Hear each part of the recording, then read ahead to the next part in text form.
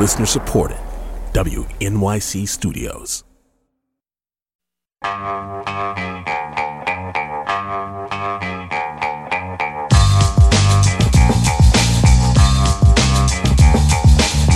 It's the Brian Lehrer Show on WNYC. Good morning, everyone. On today's show, WNYC's Bahar Ostadan on the EBT scams plaguing many New Yorkers.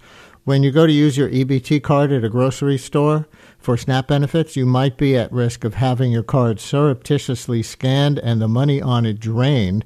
We will invite you to help us do the reporting with your stories on the phones, and Bahar will explain how it happens and what can be done about it. We will also have a member of the New York State Assembly who's got a piece of legislation that should help prevent this for the future.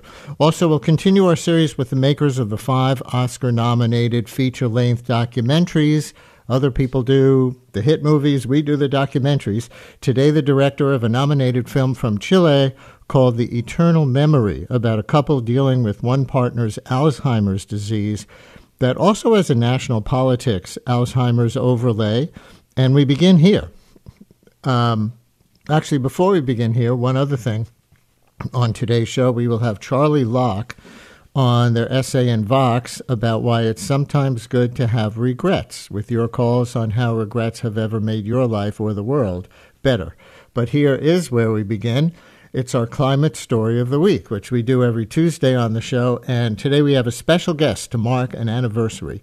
It was 5 years ago this month, February 7th, 2019, when New York Representative Alexandria Ocasio-Cortez, in office barely a month, introduced the Green New Deal resolution, along with Senator Ed Markey of Massachusetts. Here's 30 seconds of that moment, 5 years and 2 weeks ago. Today is the day that we truly embark on a comprehensive agenda of economic, social, and racial justice in the United States of America. That's what this agenda is all about. Because climate change and our environmental challenges are one of the biggest existential threats to our way of life, not just as a nation, but as a world.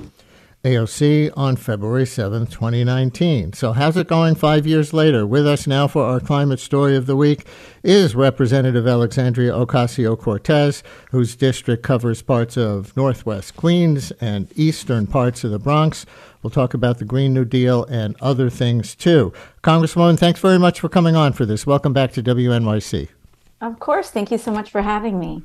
You know, so many listeners have heard the term by now from so many lips. Cuomo had a Green New Deal. Everybody's got some version of something used in so many ways. I wonder if you would start by doing a reset for us, building on what you said 5 years ago, and explain how you think listeners should even understand the term Green New Deal today before we discuss how it's going or any debate around it.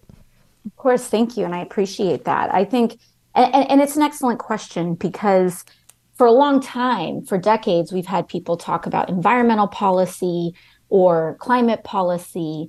And there's a central question about what makes Green New Deal policy different than any of those others. And what really, I think, distinguishes Green New Deal style policy is that instead of treating economic growth and environmental protection and environmental justice and social justice issues as competing interests, Green New Deal policy says climate policy is not effective or complete unless it meets 3 standards. The first is unless it has an aggressive 10-year decarbonization timeline. The second is it must create good union jobs, and it must create good high-quality jobs. And the third is that it cannot leave any communities behind, in that it must incorporate environmental justice, including social and racial justice components, as well as economic justice components, as part of the policy. Too often, we would see climate policy that would do one or the other. It may meet a scientific target, except you would have poor or Black and brown communities that do not benefit, or the communities that have been exposed to toxic waste, air, water, et cetera, that would be left behind. Or, there would be this almost this sense of competition between job creation and environmental protection and conservation. And so what Green New Deal policy does is that it creates jobs, it centers environmental justice communities, and it ensures that we meet our climate targets so that we can save the planet. So staying on the history for a minute and picking up on what you were just saying about good union jobs and social justice components, you probably know there's a book that came out in the fall by Ryan Grimm from The Intercept called The Squad, AOC and the Hope of a Political Revolution.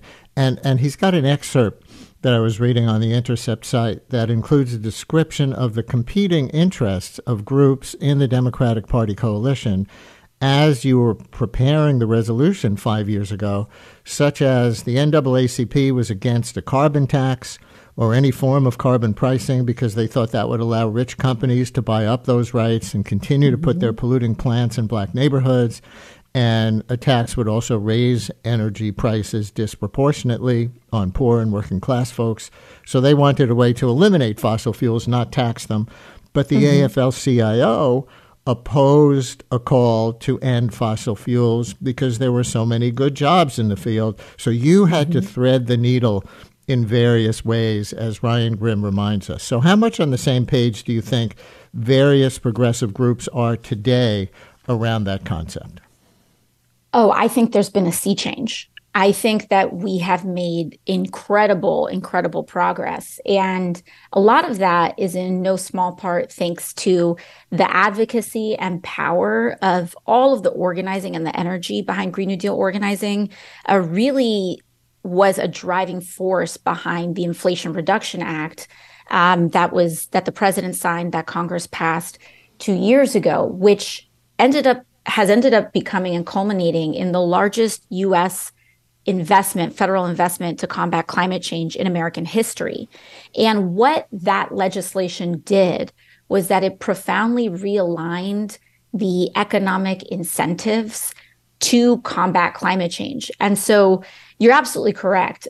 There were a tremendous amount of those fault lines, both even within a pro-climate coalition, but generally as well, alongside all of these questions. But now, whereas before there was a lot of debates around carbon taxes and the number of jobs in the fossil fuel industry, we have now worked to even the playing field where there's a tremendous amount of tax incentive for renewable energy and as well as union job creating renewable energy projects, made in America projects and more. And what those tax incentives do is not only do they incentivize that right kind of production, but they also make it more affordable for everyday people to access. And examples of that are like the EV tax credit or tax credits on heat pumps so that people can update and make their heating much more efficient at a much more affordable price. And so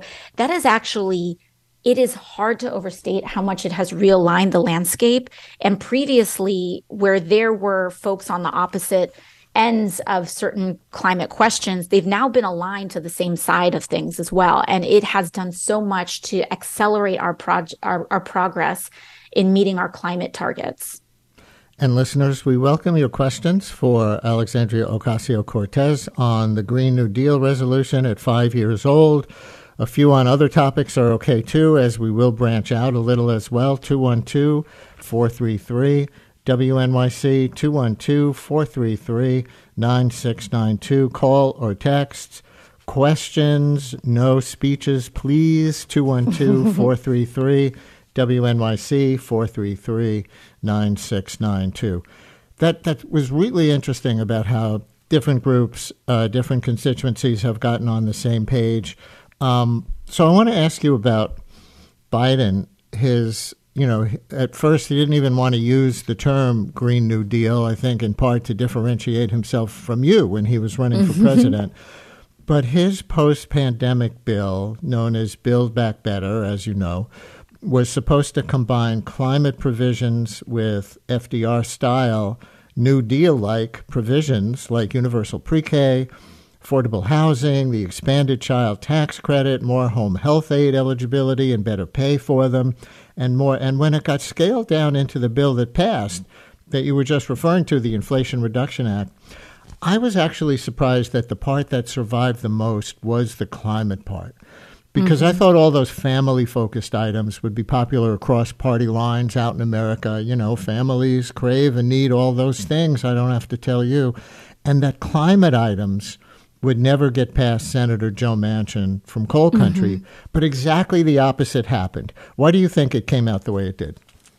Well, I think there's a couple of reasons. One is that, of course, we fought so incredibly hard for these family items. The essential nature of the child tax credit and how that transformed not just people's lives, but the entire country. Child poverty was cut in half.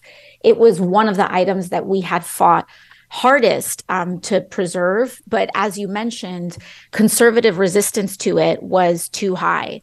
I think what Republicans saw in that was, in their platform of so-called fiscal responsibility, which I don't see what's so fiscally responsible about not cutting child poverty in half and essentially doubling child poverty in the United States. But that's a different aside.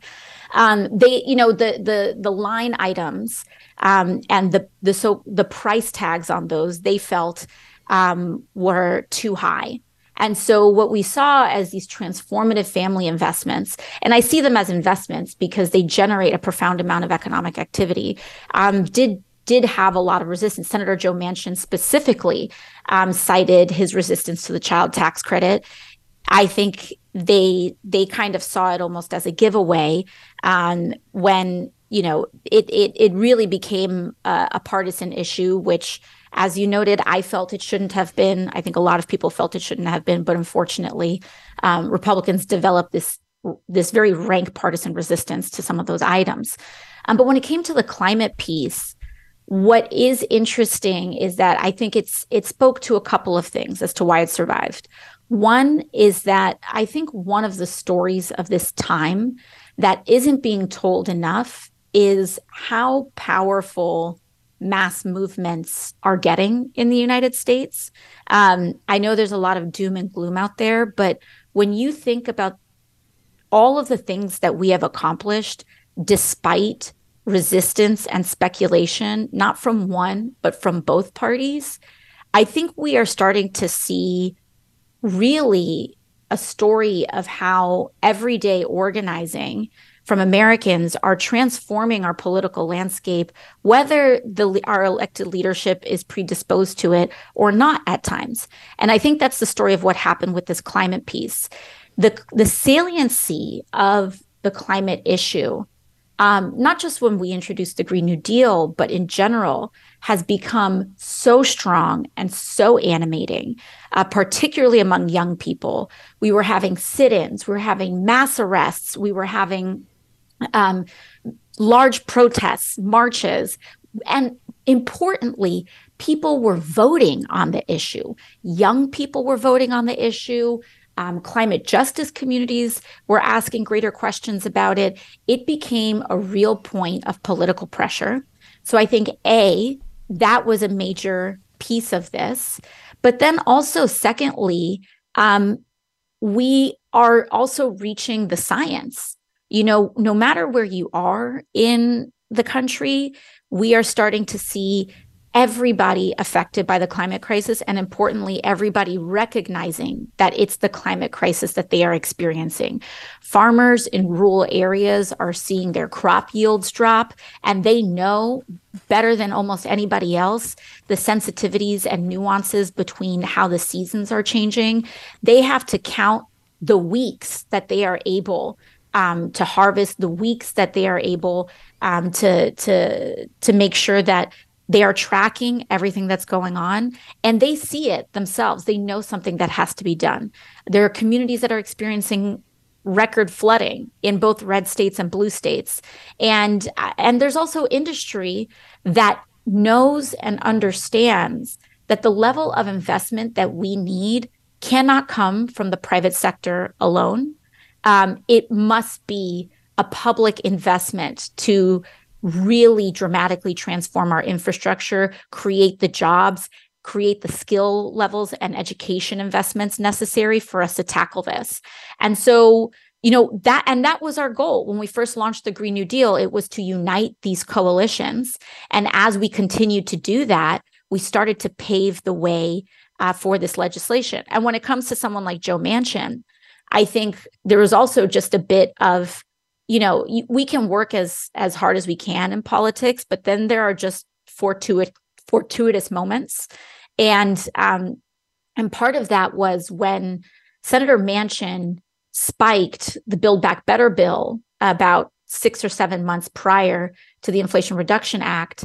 There was a profound anger and bitterness in the party. And you don't want to work with someone who is going to, string along our party for a year just to kill one of the biggest opportunities the country has had at the last minute. And I think that the blowback from it, this is speculative, but I think the blowback from it might have been unexpected. And it was a moment where we needed an olive branch. It became very clear that we have to do something. And we have to do something to help make people's lives better. And I actually think that the pressure from that as well, the commitment to that, and frankly, a Democratic Party that was willing to have some teeth and not just forget something like that is actually what created a little bit of enough friction to move us forward. Really interesting take on history. And yet it looks like climate policy will be central to this fall's elections. When we started this climate story of the week that we do every Tuesday on this show, at the beginning of 2023, the idea was that there wasn't regular climate coverage because the climate changes slowly, not like the news cycle, in the media traditionally. And yet there was constant climate coverage all over the media in 2023 because there were so many climate-related extreme weather events, right? What a year it was, grabbing people's attention in some of the ways that you said.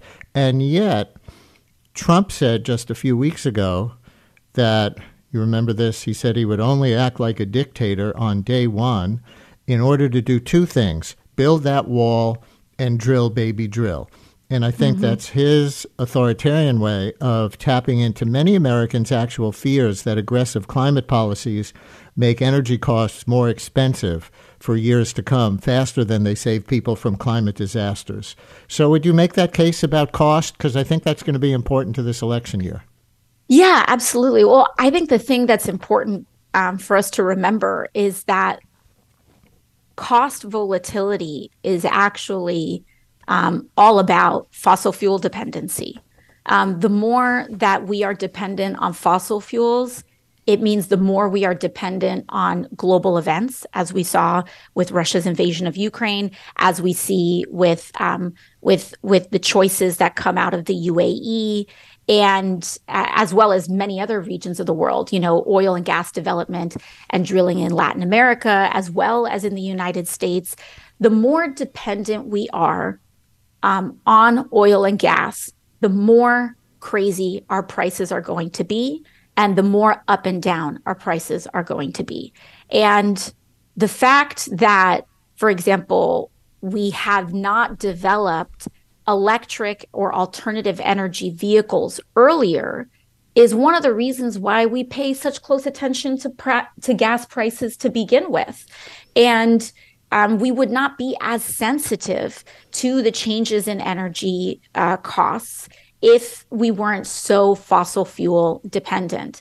And Donald Trump knows that. The oil and gas industry knows that. And that is why they finance huge parts of lobbying our government in order to keep the country entirely dependent on fossil fuels. Now, if you prefer, gas cars and gas stoves, you're free to make that choice. But what we haven't had is accessible and broad choices for something else. EVs have been in development, but for a very long time, they've been financially inaccessible to a lot of people in this country. The Inflation Reduction Act helped change that. We got huge tax breaks for both new and used EVs, if you're trying to buy one off your neighbor or whatever that may be, as well as many other things that are accessible, whether it's induction stoves, heat pumps for one's home, etc.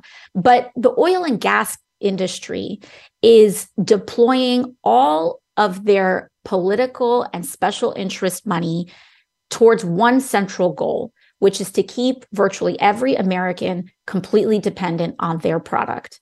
And Donald Trump is very closely aligned with them. And not only that, but the larger point that you made is that there's actually it's not a coincidence that his authoritarian tactics are tied to fossil fuels.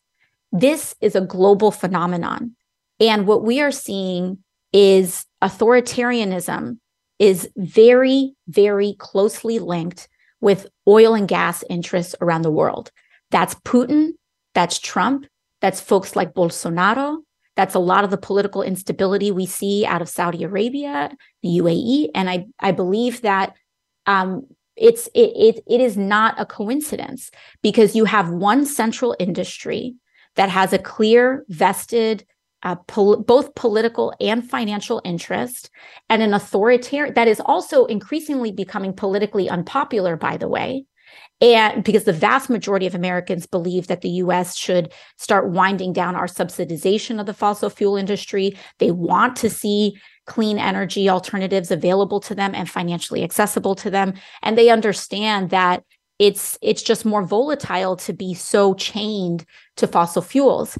And so the only way that you can really empower both financially a political sect is through the fossil fuel industry, the oil and gas industry. The Koch brothers are an oil and gas, or they who had such large influence on our political system. They come from an oil and gas dynasty, and or rather came. One of them has passed, but there's that. But then you see that link crossing across the world, and the ascent of authoritarianism paired with the fact that every single one of them is very closely aligned to the fossil fuel industry, and the ascent of the fossil fuel industry is not a coincidence. It's not a mistake.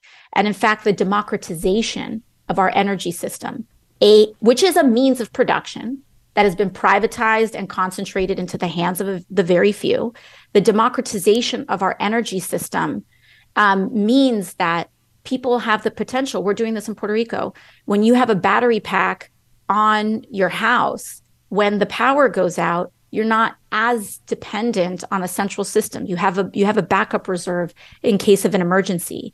You can give energy to your neighbor. This is what the democratization of our energy system looks like. This is also what a fairer economic system that is less volatile for everyday people looks like as well. And that is a direct threat to authoritarianism. It's a direct threat to the extreme concentration of wealth in the hands of the very few, but it also represents a shift for the betterment of mankind and our democracy. Such an interesting collection of connections. One more question on this for the moment, and then we'll take some phone calls. And listeners, if you're just tuning in, my guest is Congresswoman Alexandria Ocasio-Cortez in the context of our weekly climate story of the week, which we do every Tuesday on this show, on the occasion of the 5th anniversary of the Green New Deal resolution being introduced in Congress by her in 2019, along with Senator Ed Markey of Massachusetts. And we will also talk about some other things. People want to hear you on young voters and Biden. People want to hear you on Gaza. And listeners, 212-433-WNYC with calls or texts if you have a question. But I see that last year, for the 4th anniversary of the resolution, you and Senator Markey released what you called a Green New Deal implementation guide designed to help individuals and communities take best advantage of the Inflation Reduction Act right away. And I'm just curious if you would make that local for your actual constituents in your district in Queens and the Bronx, and give an example or two, if you have them, of how your own implementation guide can best help them or is already doing so. Yeah, absolutely. Well, thank you. Quick plug if you are, especially if you run a community organization or are interested in some of that work, we have that implementation guide on our website, ocasio-cortez.house.gov. And a lot of that, is really inspired by what sometimes the lobbyists do, right? Where you'll have this big, massive bill, and there's all these line items with all these financial opportunities, incentives, et cetera. And they will have folks go in and try to figure out what works and how big companies can take advantage of these bills right away. We don't and haven't historically had that same kind of effort for everyday people, community organizations, even cities and municipalities to say, hey, all this stuff passed in this bill, but you may not know how many opportunities there are in the ways that it can help you. And so our Green New Deal implementation guide does that. It shows all of the grants, all of the tax opportunities, et cetera, that are available to both individuals and community organizations, municipalities, et cetera, that are interested or potentially already eligible for some of the investments in there. There's so many. I definitely encourage folks to dig through it and see what's available to them. There are a couple of really exciting things that we've been able to do. We worked to secure both, not just with the Inflation Reduction Act, but also with several other bills that have passed Congress to get a couple of major investments in New York City. One was that we are receiving this, we've worked so that the city can receive nearly $69 million to transition all of our school buses to electric and low emission school buses, which I can't overstate how important that is for our kids. The Bronx has some of the highest childhood asthma rates in the country, and vehicles, especially large vehicle emissions, are a big part of that story as to why, not the only part, but a big part. And so switching our New York City school buses to electric when kids are riding in them all day has huge effects both for their health and for the overall air quality of the city. We've got, speaking on that piece, we're working on this large visionary project of capping the Cross Bronx Expressway that a lot of Bronx activists and Bronx environmental justice organizations are starting to mobilize for and demand. It's a major, visionary, ambitious project, and they know that, and they're going for it. And as their member of Congress, I support them. And ensuring that we get the federal grants to start the studies to figure out how we can scope that out and make it happen has been a big part of our work as well. We've received huge investments to put electric charging stations in Hunts Point. We are working on a reliable Clean City Queens transmission line with Con Edison. And my goal has always been to show that New York's 14th congressional district can actually lead the country in showing how a clean energy transition centered on the working class can really be the tip of the spear for the rest of the country. We'll continue in a minute with Congresswoman Ocasio-Cortez and your calls and texts. Topics in addition to climate as well. Stay with us. Brian Lehrer on WNYC with Congresswoman Alexandria Ocasio-Cortez, mostly in the context of our climate story of the week. And we're going to take a pushback call here, Congresswoman, because that's part of what we do here. Of course. Bob in Rye, you're on WNYC. Hello, Bob. Hello, thank you for taking my call. The Congresswoman's list of points of issues trying to couple fossil fuels with tyranny and despots and all those kinds of things is an interesting conspiracy theory, but it's almost as bad as those on the right wing. Correlation does not make causation, and that's what her litany of comments amounts to. Thank you. Thank you. You want to respond? I mean, I totally hear it and heard on the points on correlation versus causation. I think we should, I think it'd be good for us to zoom in on our own democracy. And let's say we put all of these other folks aside. If we zoom in on our democracy and we look at especially since the passage of the Citizens United ruling by the Supreme Court over 10 years ago, what that unleashed in our democracy. I think perhaps one thing that I'd hope we'd be able to have agreement on is that the role of special interests and big money in U.S. elections is corrosive. And I hope we can at least start there as something that we can all agree on. Money plays way too big a role.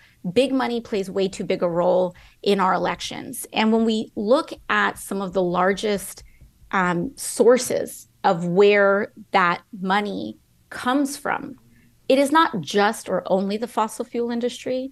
We also see huge investments from things like big pharma. We see huge investments from, for example, areas of the housing and real estate industry that is incentivized on keeping prices, rent and mortgage prices, very high, banking, et cetera. I think when we look at the erosion of our own democracy, we can see how special interests and big money interests have taken and moved our democracy away from everyday voters and the will of everyday people and towards large industries that are investing in lobbying our elected officials. And when you look at one of the largest sources of that, fossil fuels is one of them. And I would just say that it's something to consider. Another pushback question comes from a listener in a text message on what they refer to as the elephant in the room. She voted no on the infrastructure bill and is now taking credit for it. She also just voted no on the recent child tax bill. Your response? So on the bipartisan infrastructure bill, I think it's important to note that I have been supportive of the bill. I was supportive of the bill during the drafting. The reason I voted no is because as representative of New York's 14th congressional district, I had to fight for NYCHA.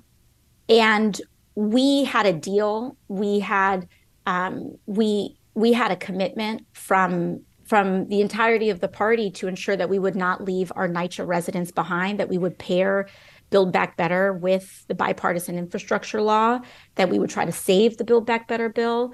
And at that time, we have folks in NYCHA that are sleeping without heat, who still were discovering lead in a lot of their apartments. And I had felt at the time that people deserved both things, that if you wanted this bill to be passed, you were going to get what you wanted, but it was going to pass. But if you were one of those folks that were being left behind by that bill and you wanted to see someone stand up for you and fight for you, that you merited that representation and deserved that representation as well. So it was like you felt free to vote against it because you knew it would pass? Well, I think it was both. I think that even if it didn't pass, I felt like we still had the leverage. My assessment at the time was that I felt like we could still fight for Build Back Better. We needed both of these bills, and we were working for months for both of these bills to be linked and to be passed. And I wasn't ready to give up on that at that juncture. I felt like we could get both. Judith? Yeah. I'm sorry. Did you want to finish an answer? No, I felt like we could get both. And by the way, Congress still has to act on NYCHA.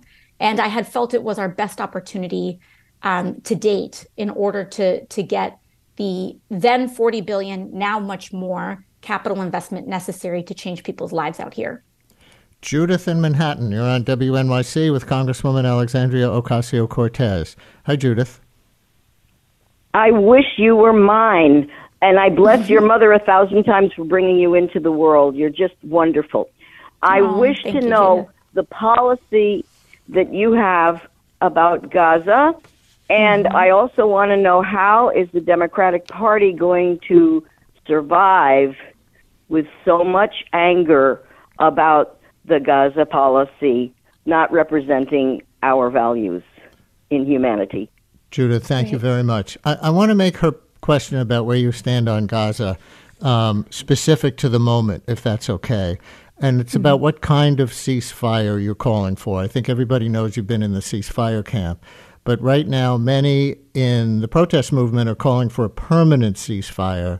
Mm-hmm. But there's also a UN proposal said to be coming from the United States that would call for a temporary ceasefire contingent on all the hostages being released, and that also warns against Israeli action in Rafah that doesn't include real protection for those civilians, which Israel has not announced. So are you for one version or the other of a ceasefire?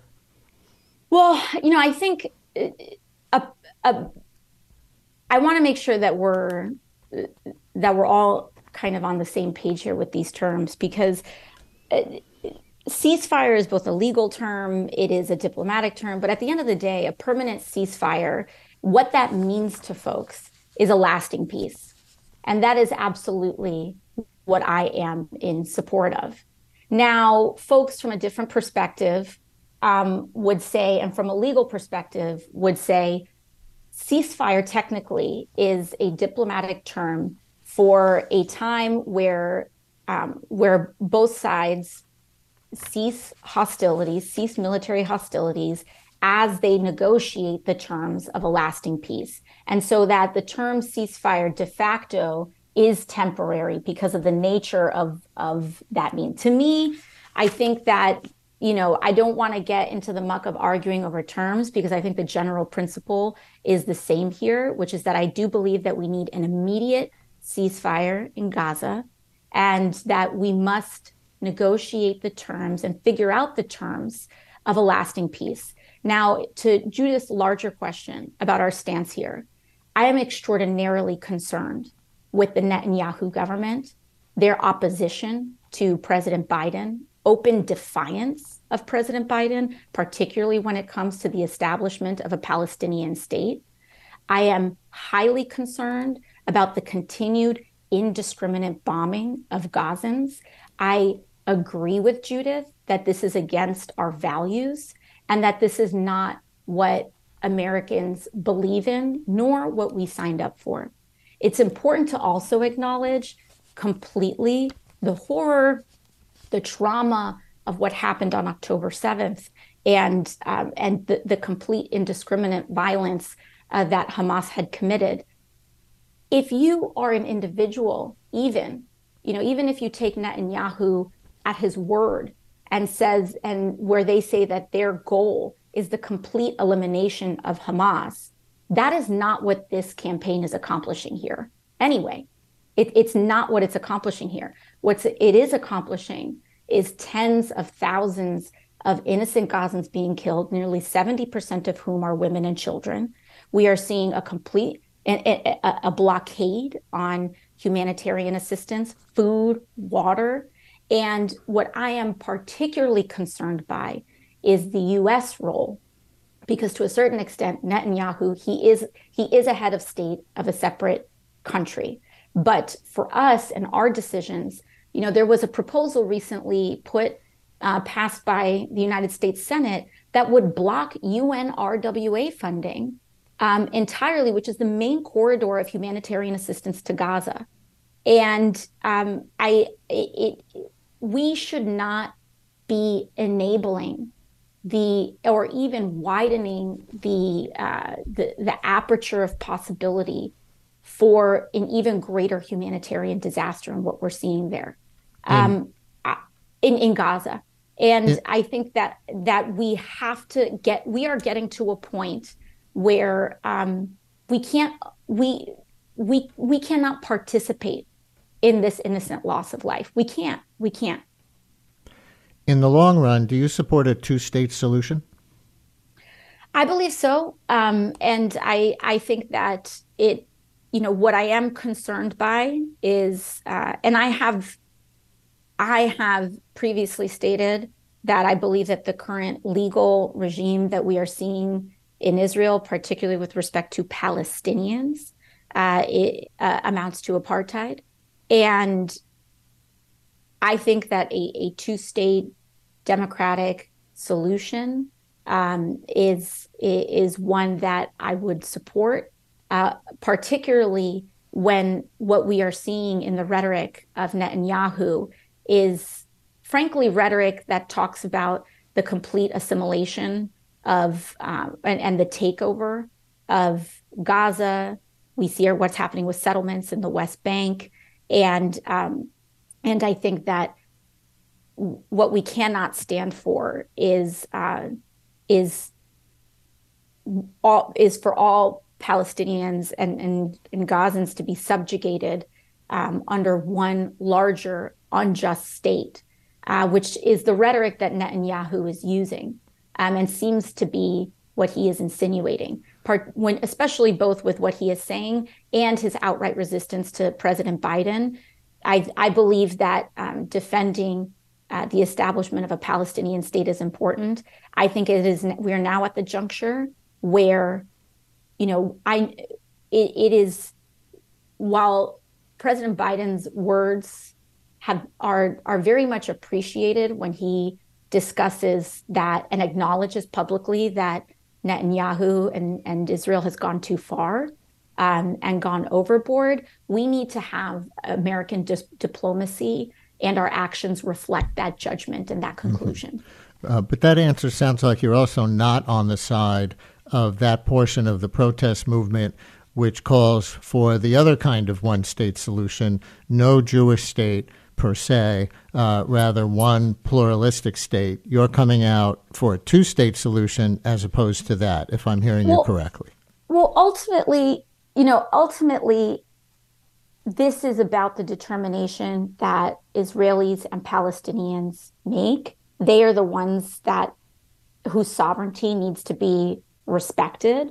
But the reason I am in favor of a two-state solution is because that is what that sovereignty has determined in the past.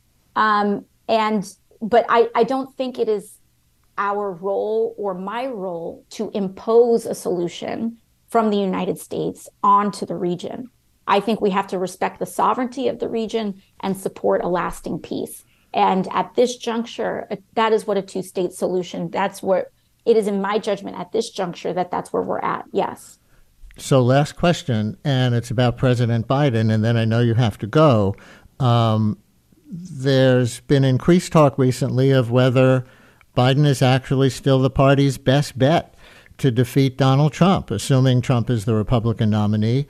Part of that is over the loss of faith in Biden by a lot of young people, the kind of people who would be in your core constituency, not just your district's core constituency, but your constituency around the country as a national figure, with respect to the fact that Biden only talks tough but doesn't act tough with respect to Netanyahu, and also just because some people think he's not presenting well anymore, and the age issue, fair or not, is going to make him lose. So my simple question is, do you still think Joe Biden is the best Democratic nominee? Yes, and I know some folks, when it comes to the response on that and as to why, I think we need to look at the landscape here. I think, first of all, there's the general landscape that we are working in. There's also the point in the process that we are working in. We have Democratic primaries. We have a small d democratic process of going about this. And our democratic process has yielded a result. And for me, just from starting with just a due process and a democracy point, I think it's important to acknowledge that this is what our democracy has yielded, and respecting our democratic processes is part of what determines our nominee. Now, I understand there may be people of differing opinions. I, of course, believe in primaries. I came to office in a primary. We've had primaries. And when we look at where these concerns largely are coming from, a lot of them come, it's a lot of media figures discussing this, et cetera. But you look at the South Carolina primary, President Biden won with over 90% of the vote. And you had primary challengers in that vote. New Hampshire, President Biden wasn't even on the ballot, and he won overwhelmingly through a write-in campaign. And so whether any given person, any individual, whether President Biden is their chosen nominee or not, or is our preferred nominee or not, this is this is what our process has yielded. And when we look at the votes on the ground, we are not seeing a resurgence for someone like Dean Phillips. We are not seeing those similar concerns reflected in the electorate. So I think there's that first piece.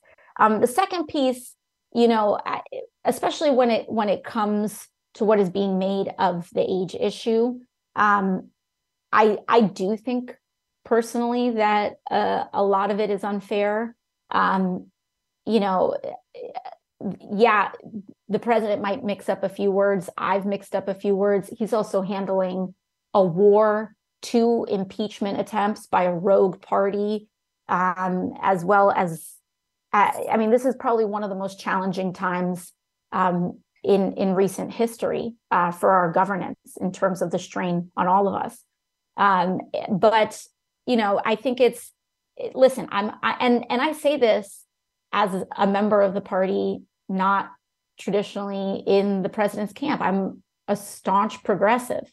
I've spent a lot of the president's first term being a thorn in his side.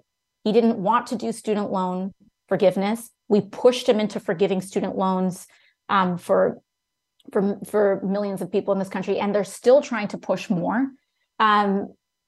Climate was not top of the agenda. We made it top of the agenda. There are grassroots fights that we don't always win, but we are winning really important ones. And but I've spent most of this term, most of his first term being a thorn in his side in order to push and agitate for victories for everyday people. And I think it's important to note that while he is not necessarily predisposed to always being in agreement with us, he's also movable. And as someone who seeks to elevate the power of grassroots movements, a movable target is one that I think is something to consider, as opposed to an unknown and a potentially unmovable unknown. Well, I know you got to go. I will just say, as a point of pride, speaking of primaries, we are proud that we had you on before you were famous, when you were a little known activist running against Joe Crowley in a local primary. And yes, we're glad that you continue to come on and discuss the big issues of our time with us from time to time. Congresswoman Alexandria Ocasio-Cortez, thank you for coming on today. Of course. Thank you so much, Brian. Appreciate it.